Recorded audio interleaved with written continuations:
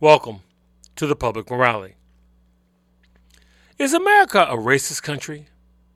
I suspect that many Americans, depending on the street corner they stand, have a prepared answer for the aforementioned closed-end question.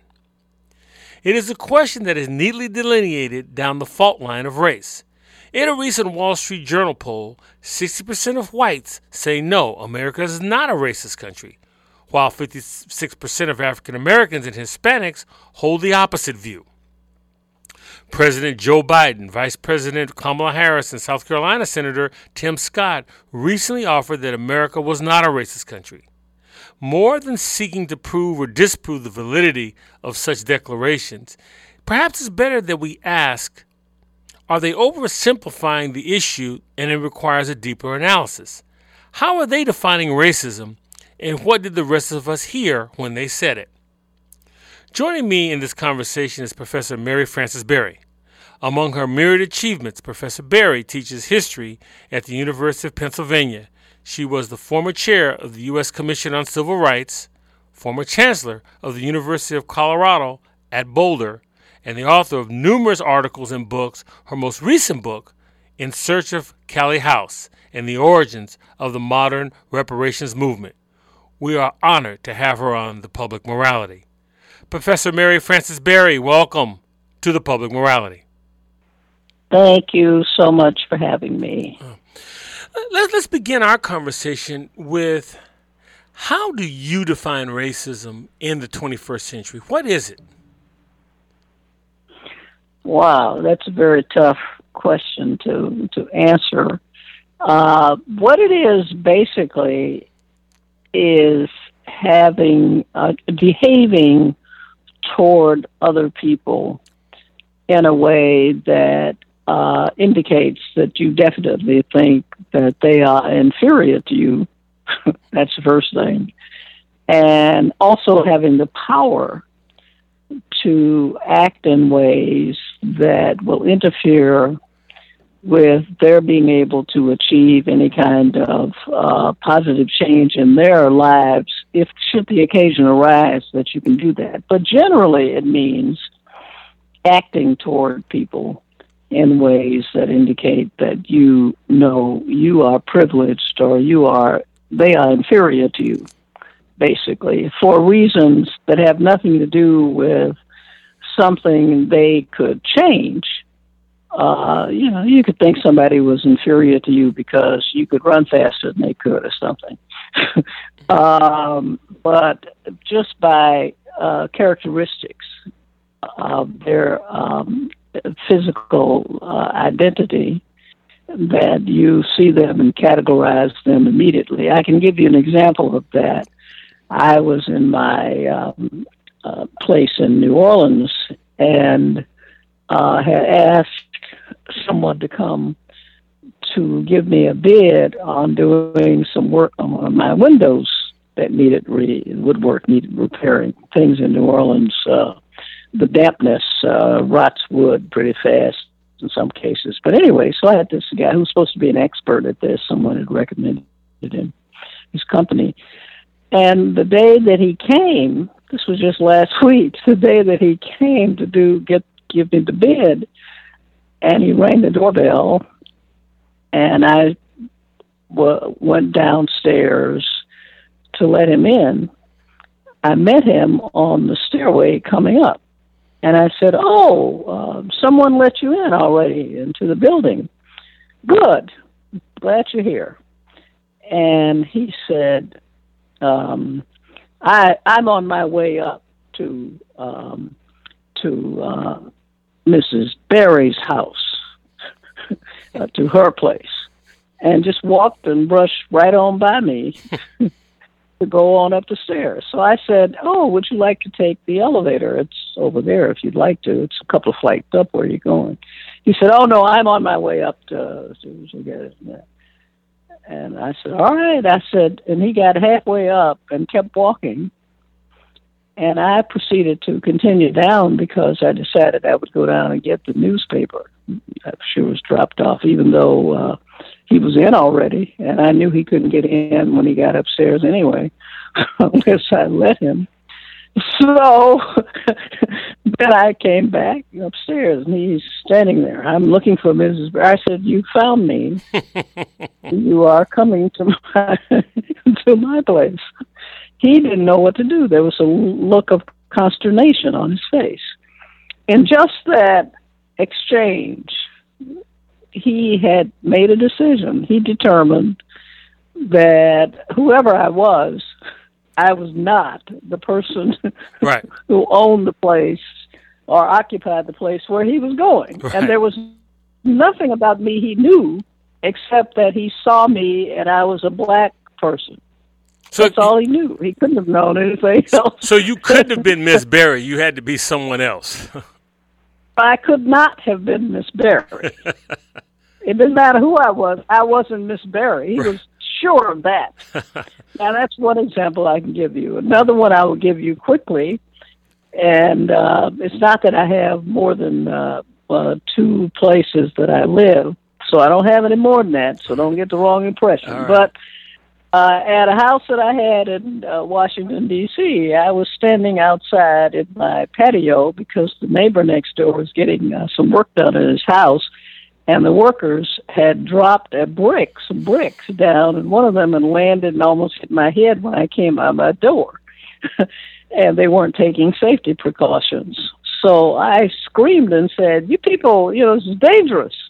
And they wouldn't stop. So I, like any good citizen who doesn't think immediately about if you call the police, they might shoot you, I called the police and said, 911, I can't get these people to stop this. Would you send somebody over? And a police officer came, and he told them that they couldn't do this work without putting up some kind of precautionary something.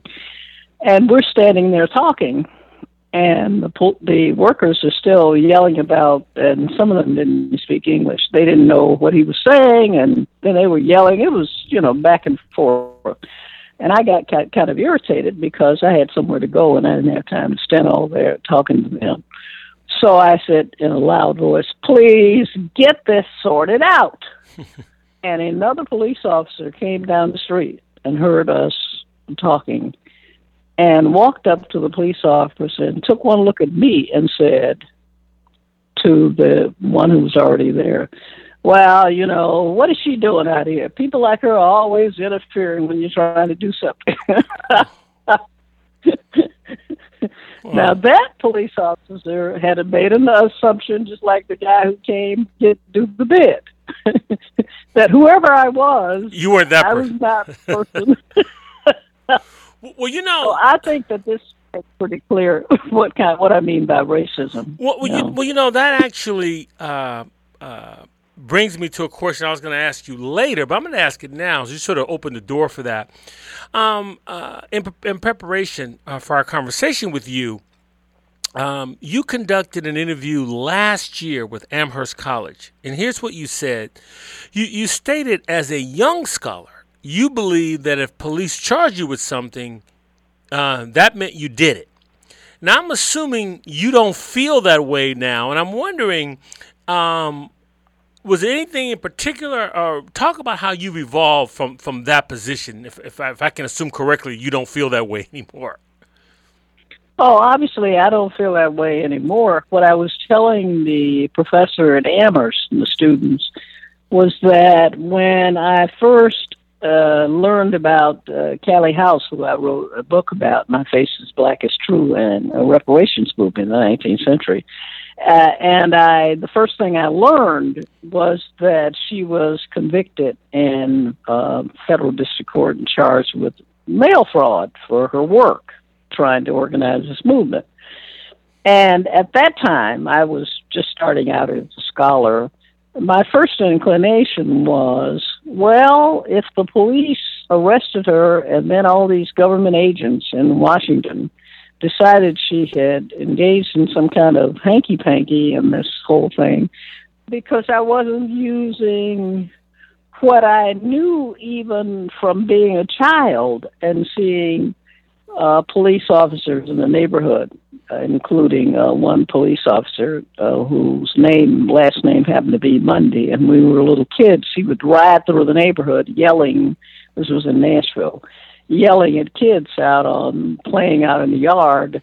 What day is it? And when a little kid would say Monday, he would say, "Call me Mr. Monday," and then race his motorcycle through all the kids and scatter them like little baby chicks or something.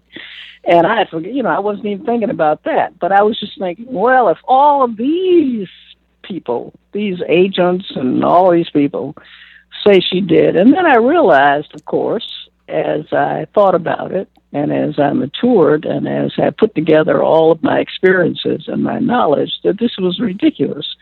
The fact that the police charge you with something doesn't mean anything, or they arrest you or encounter you with something.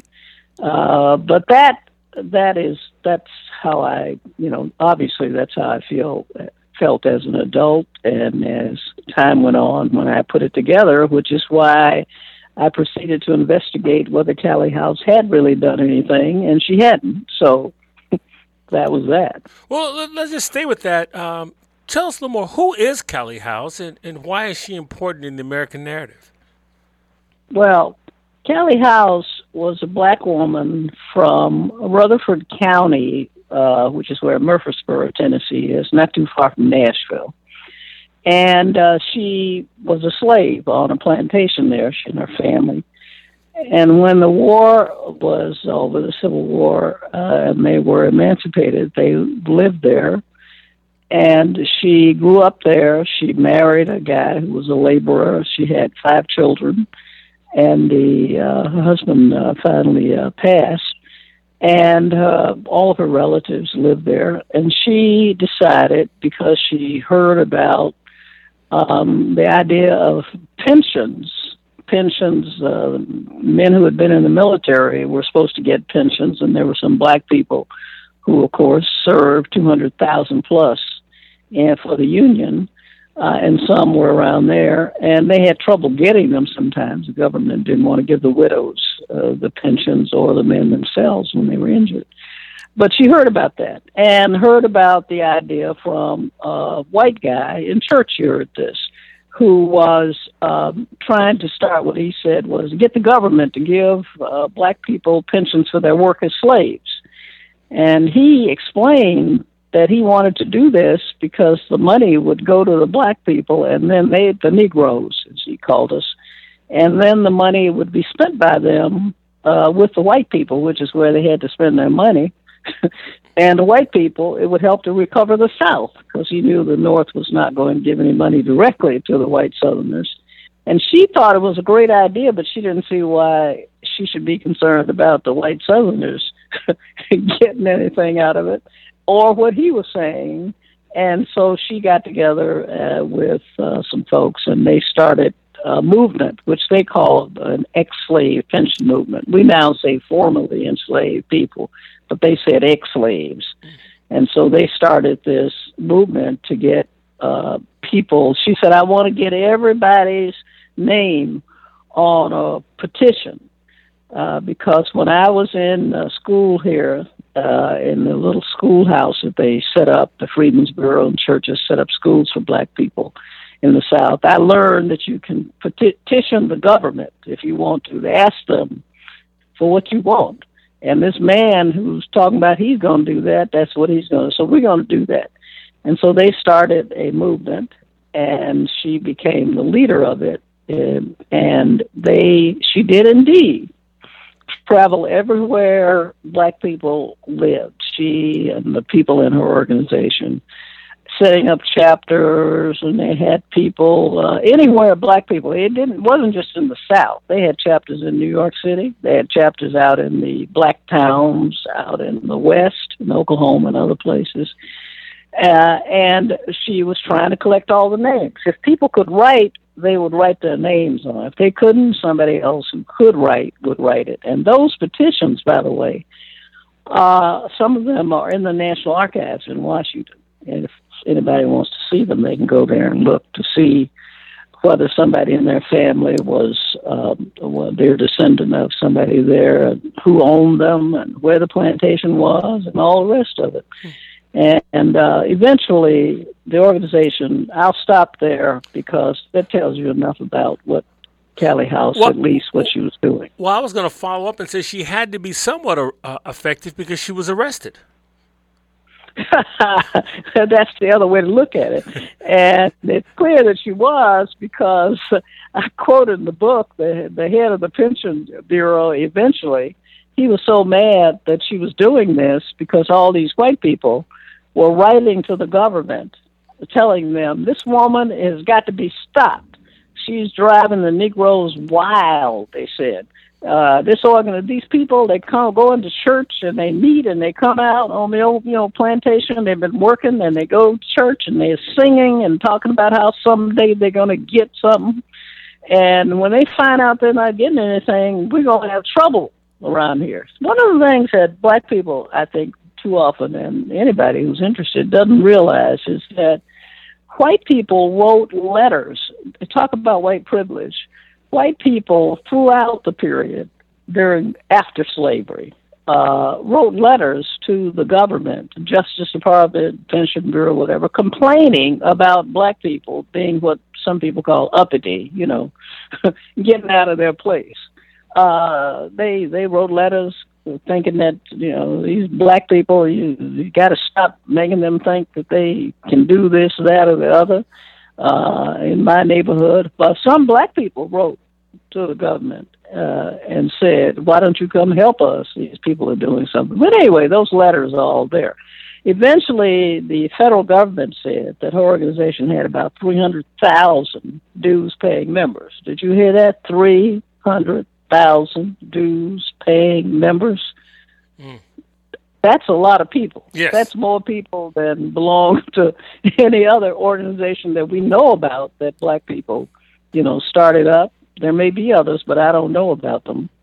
And that's quite an accomplishment for somebody who's been a slave, a woman, a widow with 5 children to raise, and with a grade school education, and who was able to do that. And she did it just by going from place to place and never giving up and talking to people and doing things. In the first few years, there was a guy, Reverend Dickerson, who had worked for this white man who was going around talking about he was doing it, who was from Rutherford County too, and came back and helped her.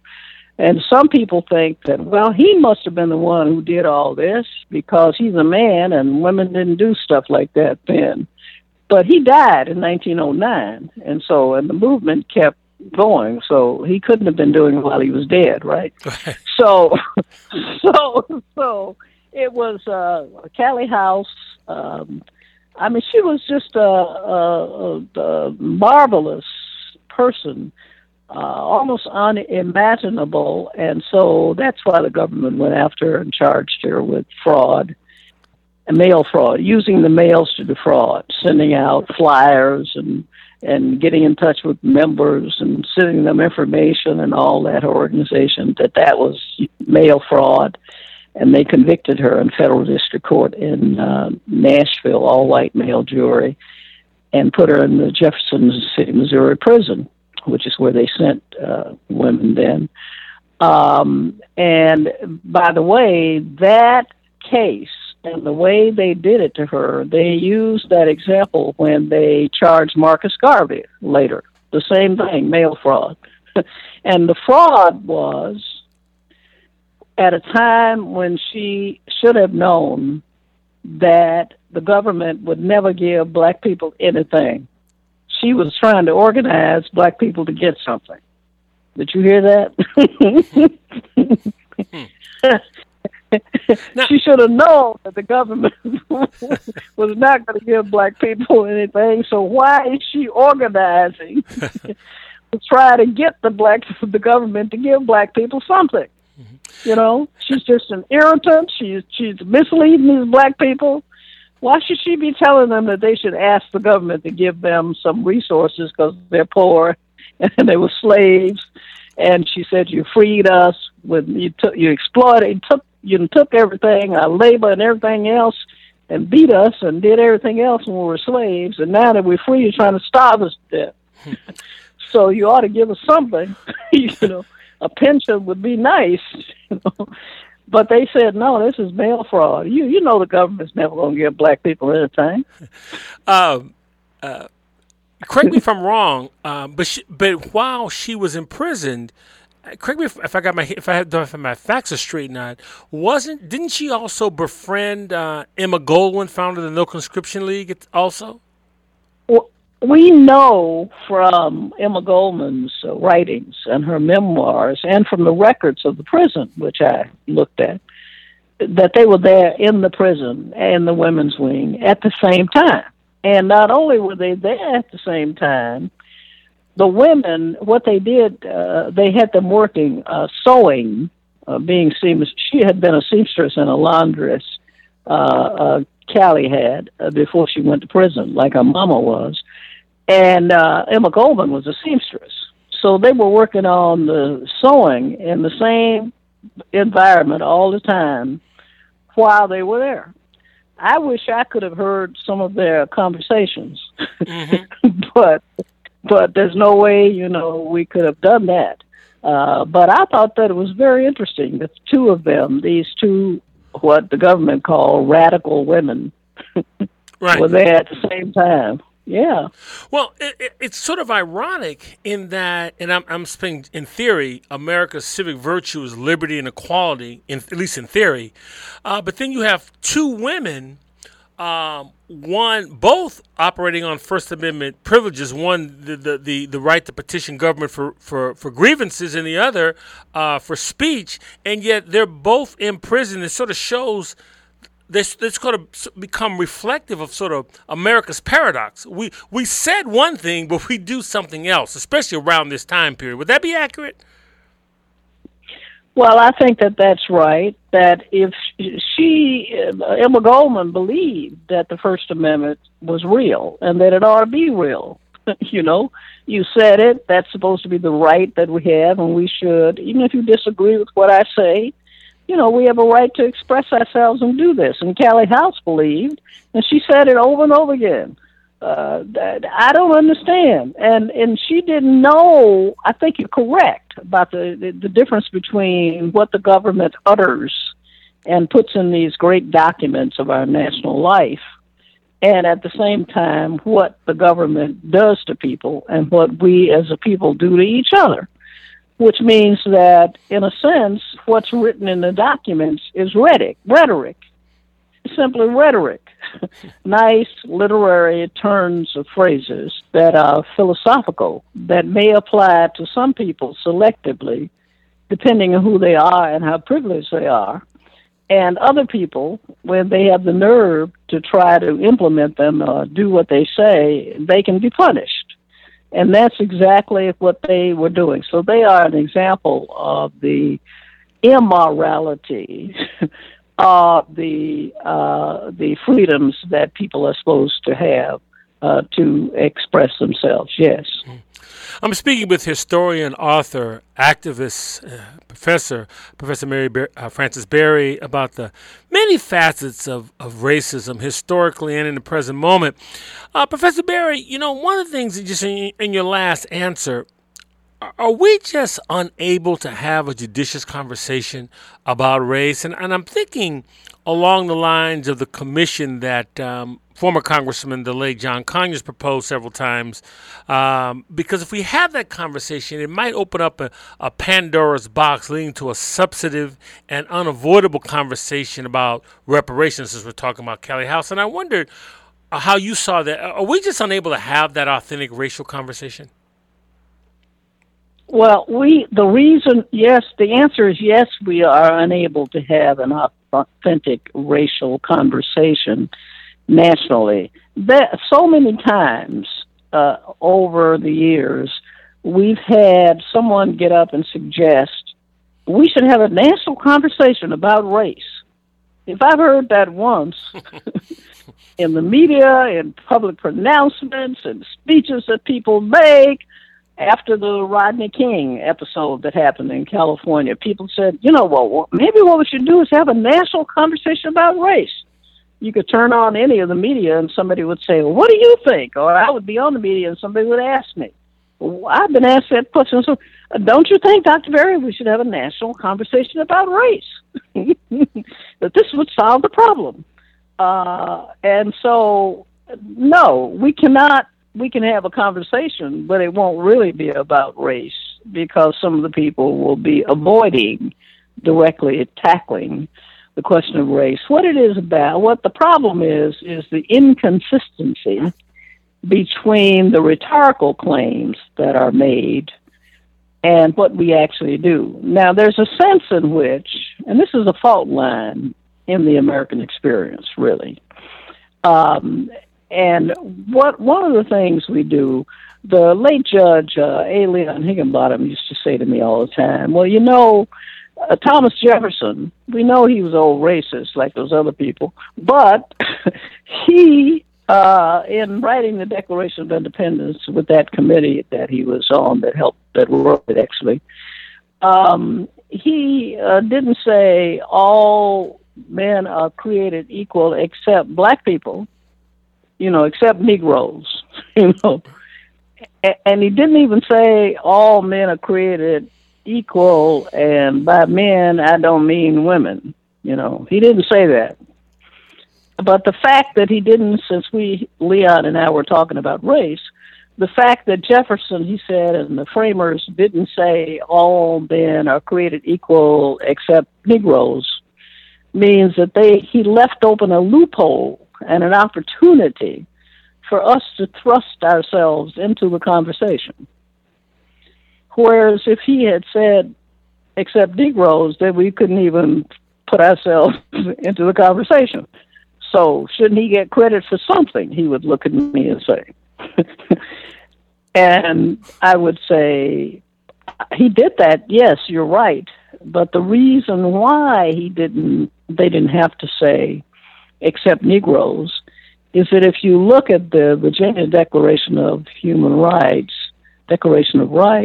that George Mason wrote, he says all men, are created equal except when they have come into civilization, or some word, some euphemism he uses.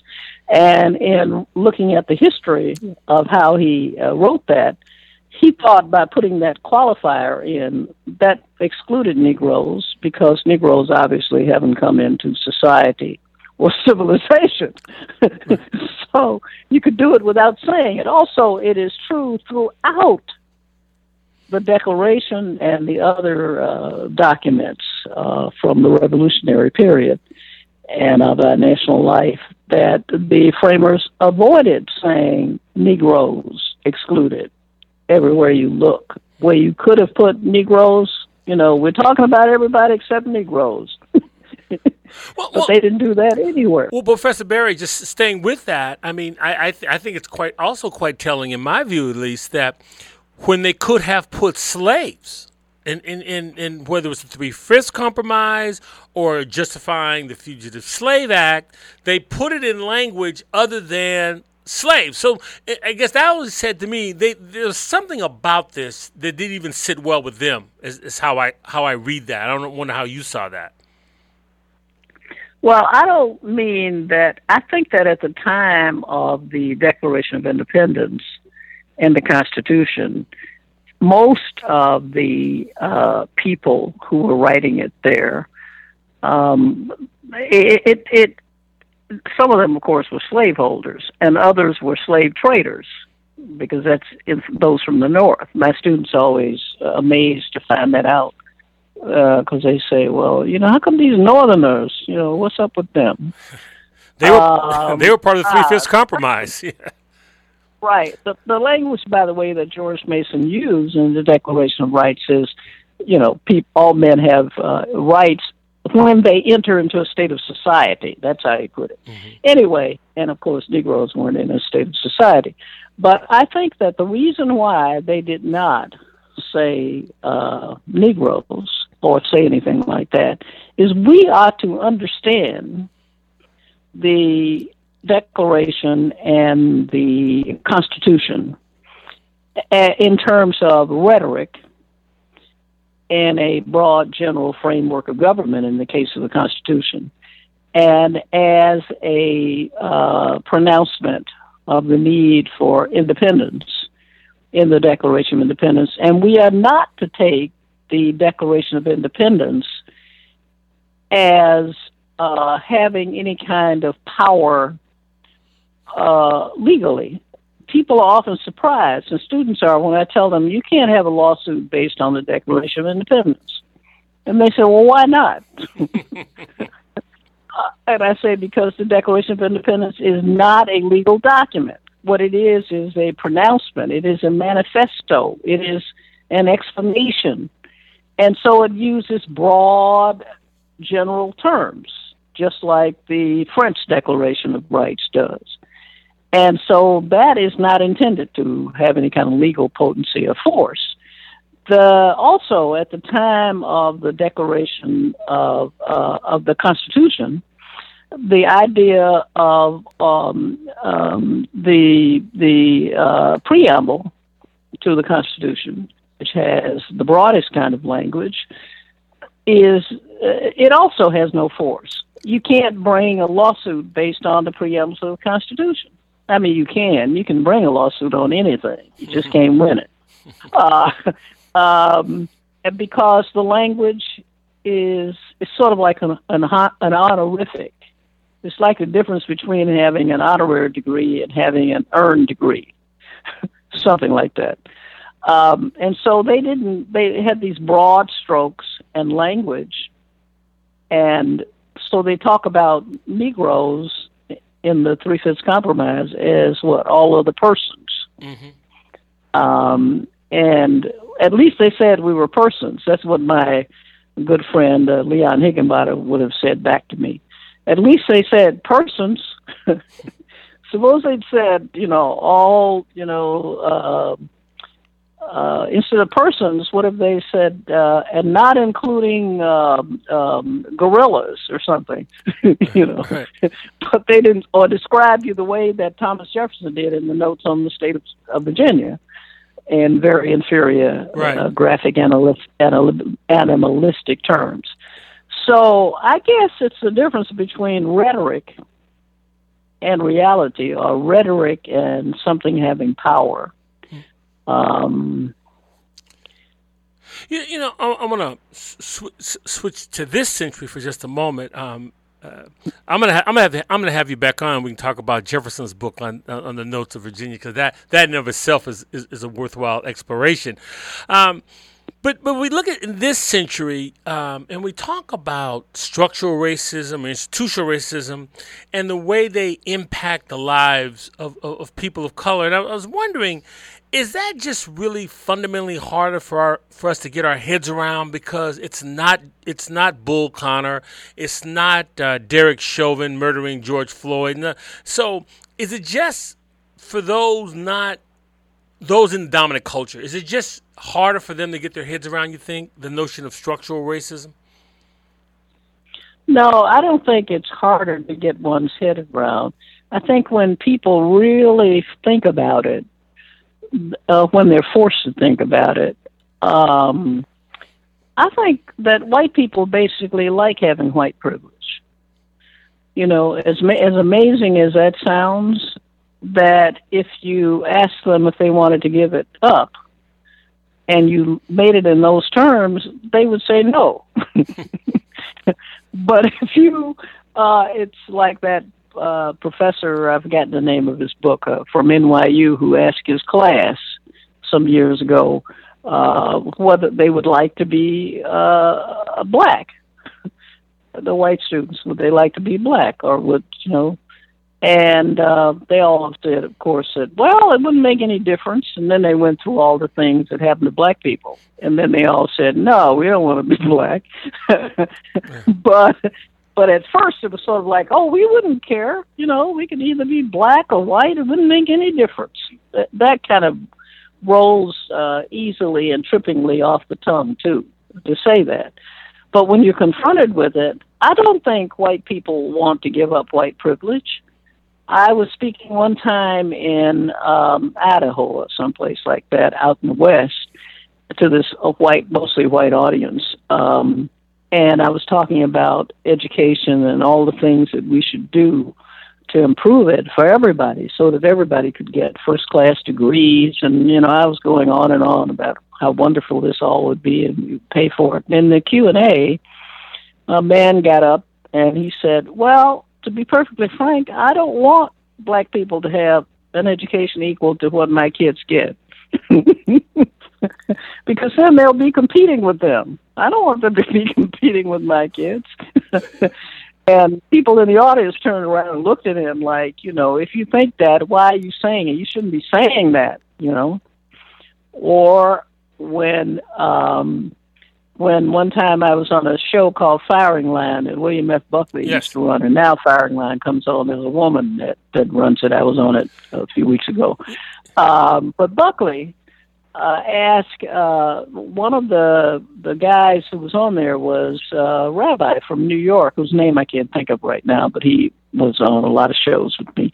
And he asked him, Buckley said, well, we're going to talk about affirmative action, and what do you think about it? And he said to the rabbi, and the rabbi says, well, for years I was against it, and then I was reading it, and I discovered that white women benefited greatly from it. Now I love affirmative action.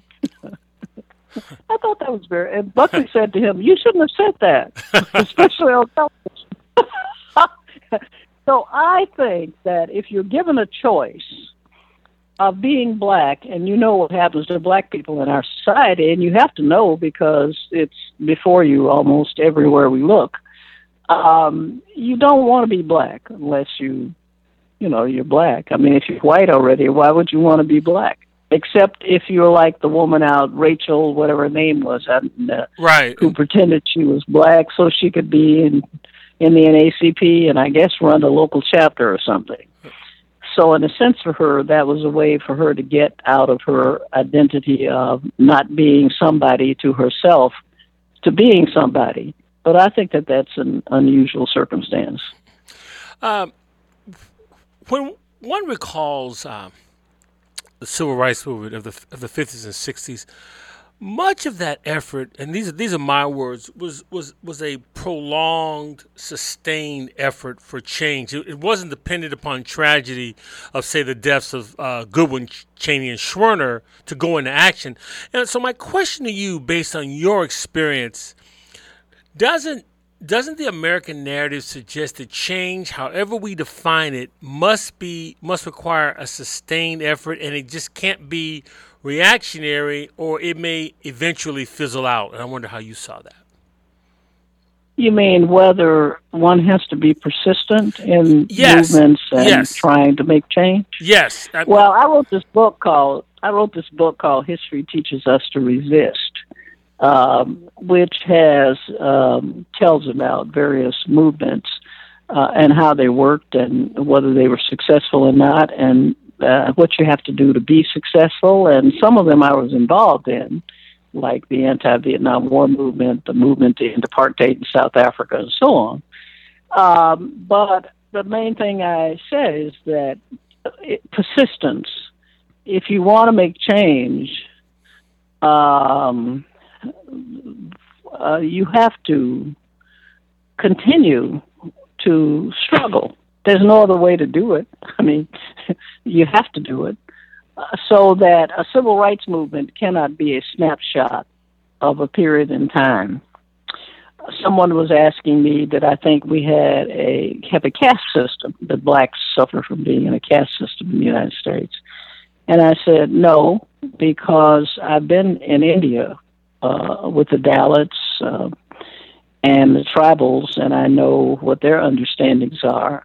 And the difference between a caste system and what we have here and what black people have experienced is that in a caste system, you are taught to believe that you are supposed to stay the way you are forever. You are in that lower level because that's where or if you're in a mid-caste level or whatever level you are, the highest level, it's part of your religion and it's natural to you and it's something that you shouldn't be struggling against. Sometimes they get killed by the local authorities and people who are in power because they don't want them to teach people that we're all human beings and so on. But black people the history of black people in the United States is that black people have never thought that they were supposed to be inferior. That's just the way of the world. You're supposed to be inferior forever, and it's good for you. I mean, there are people who told us that, and there are people who've written that, and there may even be some, there's a whole thing about historians writing about how slavery was a school for Negroes, and how it was good for us to be slaves because it helped us, and we should be happy that we were slaves. But we've always struggled. There's always been some form, since 1619 and before, there's been some struggle going on against the idea that this is a permanent status for people like me. And so we are not part of it. It's not a caste system. So a civil rights movement has to be not a point in time, since you know that the opposition to the movement doesn't want the change that you're trying to get. Then the only way you can keep the momentum going is to keep going after it directly over time.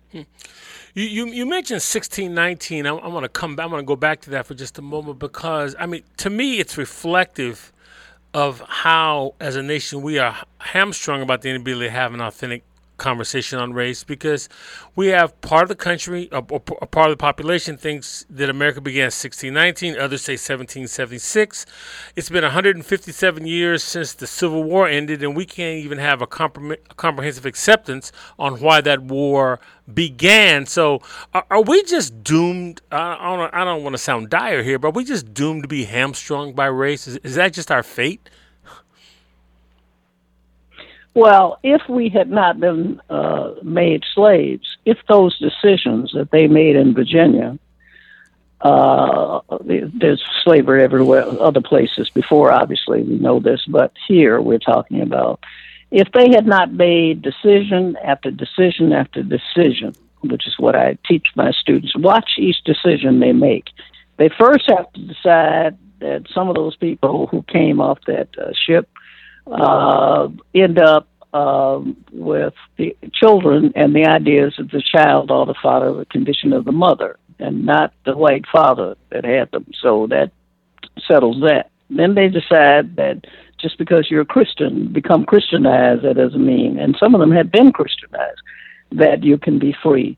And so what it finally comes down to is that the condition we want you to accept, although there may be exceptions, like one of the people who was on that ship ended up as a free person of color for a while and so on.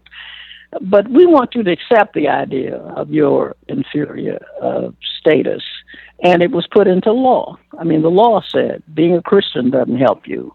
Having a white father doesn't help you. All these things doesn't help you. You're still a slave. You're still black, whatever. And they made those decisions. It could have been another way. I mean, they didn't have to. They could have said that if your father's white, you are free. They could have said that. If you become Christian, you're free. They could have said they didn't. And so what they did, and we know it's for economic reasons, mainly to buttress the capitalist economic system and to make it expand, because Northerners and Southerners and people who didn't have slaves in large measure supported it, so that it became embedded.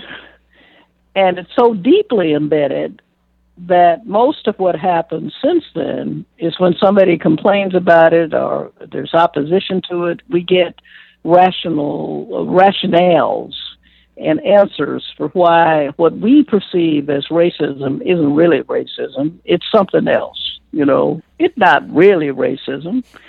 The person just, the guy who saw me in the hallway, he just, I don't know what he thought, but he thought that based on where the neighborhood was and what was going on here and the building and so on, it never occurred to him there'd be any black people living here. Well, whatever you were wearing, it's actually my fault. Right. Well, I was going to say, whatever you were wearing that day, that's not what Mrs. Berry would have worn. Right. I had on it was hot, so I had on some shorts and a T-shirt, and was going downstairs to do this. But so he made it was my fault. If I had been dressed appropriately, which is what friends of mine used to tell me, that if you go to the grocery store, and my mother used to tell me that, you should dress up so that people will, when they see you, maybe they won't treat you so badly and they'll take you differently. And I would say, I don't feel like dressing up to go to the grocery store, and besides, might treat me a certain way anyway. Anyhow, so it was all these decisions that were made that embedded it. So we're left with now, if you have a conversation about race, Bill Clinton tried to have one. He had that with John Hope Franklin, supposed to be a national conversation about race. And we all said to our good friend John Hope, who loved John Hope to death, this is not going to turn out well. Because whenever these things happen, then the people who say, well, I want change to come, the white people, who are the good white people, will come and talk, and some black people will come and talk. But the people who really don't want any change are going to come there and say, well, okay, let's see how we can make this change. And they're going to find reasons why, whatever you do, however you frame it, that there's something wrong with the way you framed it or the way you asked the question. If you take the Civil War, there's no factual dispute about what happened to start the Civil War. If you separate secession from war, right. Okay? Right. There's no factual dispute about it. No factual Everybody dispute. knows. Right. If they went to school, they ought to know factually. Maybe they didn't teach them this in school.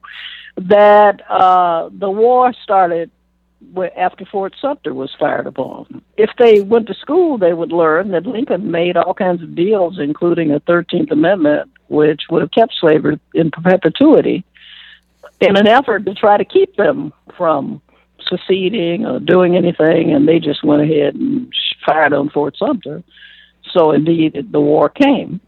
And so we know that happened, but as for the cause of it, it is still true that many people in this country think that the war was caused because of something having to do with the Southern way of life, as they put it, being under threat and destroyed, Southern nationalism. There are people, by the way, who think that the civil rights movement was unnecessary because, and there are now some scholars who are trying to write, I don't know how much air they'll get, that the civil rights movement shouldn't be called that because blacks didn't need a civil rights movement in the 1950s and 60s because we already had civil rights. And whenever they say that to me, I say, well, how did we know we had them? I said, did Fannie Lou Hamer think she had civil rights? I know Martin Luther King didn't think he had civil rights. But anyway, they're trying now to write a new narrative that we had civil rights, but we just didn't take advantage of them, you see. And so that we had just misguided. A national conversation on race will end up being something where people pick at each other. Now, a commission, the H.R. 40 bill on reparations, which may or may not pass in the Senate, obviously, it will be, if it happens, it will be a discussion about whether anything bad actually happened to black people, or was it a school for Negroes. I mean, they won't put it like that, but, slavery, look, it wasn't all that bad. You folks survived. Look at this. You not only survived, you've got some of the best basketball players. You've got some of the best football players. You even got a few scientists and other people, the media and so on. It's not like you were wiped out. Maybe, and then there'll be people arguing that if we're going to give reparations, we should give them to, they'll name some group that has already gotten reparations, So I don't put much faith in, I think that H.R. 40 should pass and we should have reparations. Callie House would think it was the most wonderful thing that ever happened, and so would John Conyers. But I'm not sure how a conversation will turn out. Are you hopeful at all? Maybe we won't see this day, but are you hopeful at all that at some point the nation will find that collective maturity to grapple authentically with these issues? I guess it would have to if it's going to survive. Well, we will survive. The nation will survive without grappling authentically with it, because it survived all these years without grappling authentically with it. I don't think the demise of the nation is at stake. The demise of a lot of black people may be at stake, but I don't think the demise of the nation is at stake. I think that the nation will continue to have some people who will accept the reality that there's racism and it's structural and it's bred in the bones, so to speak, and that it undershores capitalism, which is, we have racist capitalism. That's what we have. But I don't think people want to give up capitalism, most of them, and they don't want to give up white privilege. So I don't think that whole thing, no matter how many laws we pass or whatever we do, there'll be some mitigation, but not altogether, no. Professor Mary Frances Berry, it has truly, truly been an honor to speak with you on the Public Morality. Thank you for joining us today. It's been much appreciated. Much appreciated. The Public Morality welcomes your comments. You can contact me at byron@publicmorality.org. That's Byron, BYRON, at publicmorality.org. You can follow me on Facebook as well as Twitter. The archive broadcast can be found on iTunes, SoundCloud, Stitcher, or wherever you receive your podcasts. Once again, I want to thank Elvin Jenkins and Michael Burns at WJAB in Huntsville, Alabama, for allowing us to broadcast the Public Morality at their studios. The Public Morality is produced at WSNC on the campus of Winston-Salem State University. In the words of Martin Luther King, we may have come on different ships, but we're in the same boat now. For all of us at the Public Morality, I'm Byron Williams.